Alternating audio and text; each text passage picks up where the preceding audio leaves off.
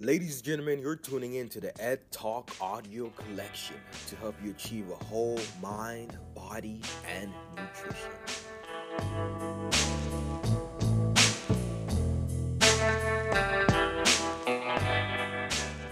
So we have been programmed to believe that a chaotic world is inevitable, that every piece of news sensationalizing negativity builds up a context within the public mind, creating an expectancy, a cynicism of continuous events of negative nature.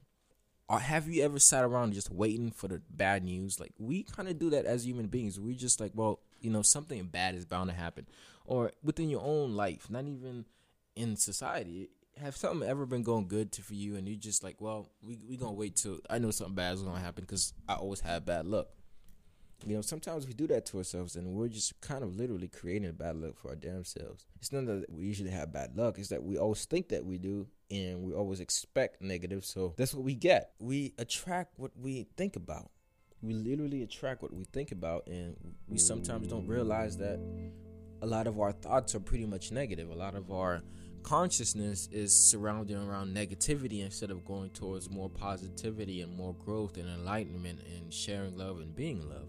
So within our society, we're socially constructed to believe that nothing good is here to stay. It's good now, but what tomorrow holds, that's something that's really holding us from happiness, from fulfillment, and from all the great things, is because if we're only thinking about how bad things are going to get, then things never get good. You get what you focus on at the end of the day. So if we only focus on the negative, then that's exactly what we're going to get. And, this belief system of a world with continuous disharmony and destruction that passes from not only the individual but to the masses and into the mass mind. And understanding how this works is usually withheld from the public. This is something that we don't usually get, and all that is received is controlled knowledge and designed to keep the populace in ignorance.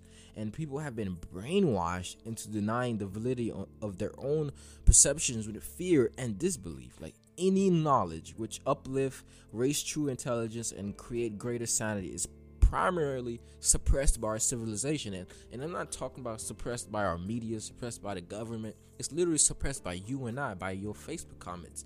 You ever seen something really positive, something really good, something really insightful in a Facebook post, and then you have a bunch of people going into that post attacking this person. We call them like, it's like Twitter beef or whatever, internet beef. There's a lot of them out there typing away at their fingertips to throw words of disencouragement towards you, to throw negative thoughts. And that's because they literally have been programmed to do that, to literally suppress positivity. So like this suppression is not just part of the general public. It has become the whole human race. Our very own nature is looking to depress and suppress the good and positive things. Everything that we see, we literally can't believe that it's a possibility that good things can happen. So a simple question sums up to this subject. How does one create naivety in a race? Obviously, this has not been answered and handled, made variable as general knowledge, to the degree that the population perpetrates this activity. Like, they don't talk about mind programming in school. They don't talk about that. It's not taught to students of any discipline, but it continues in subtle forms. You can't tell somebody you're programming their mind. You're not going to be like, I'm programming your mind. And they're going to run away. They're not going to come back to school if you tell them that.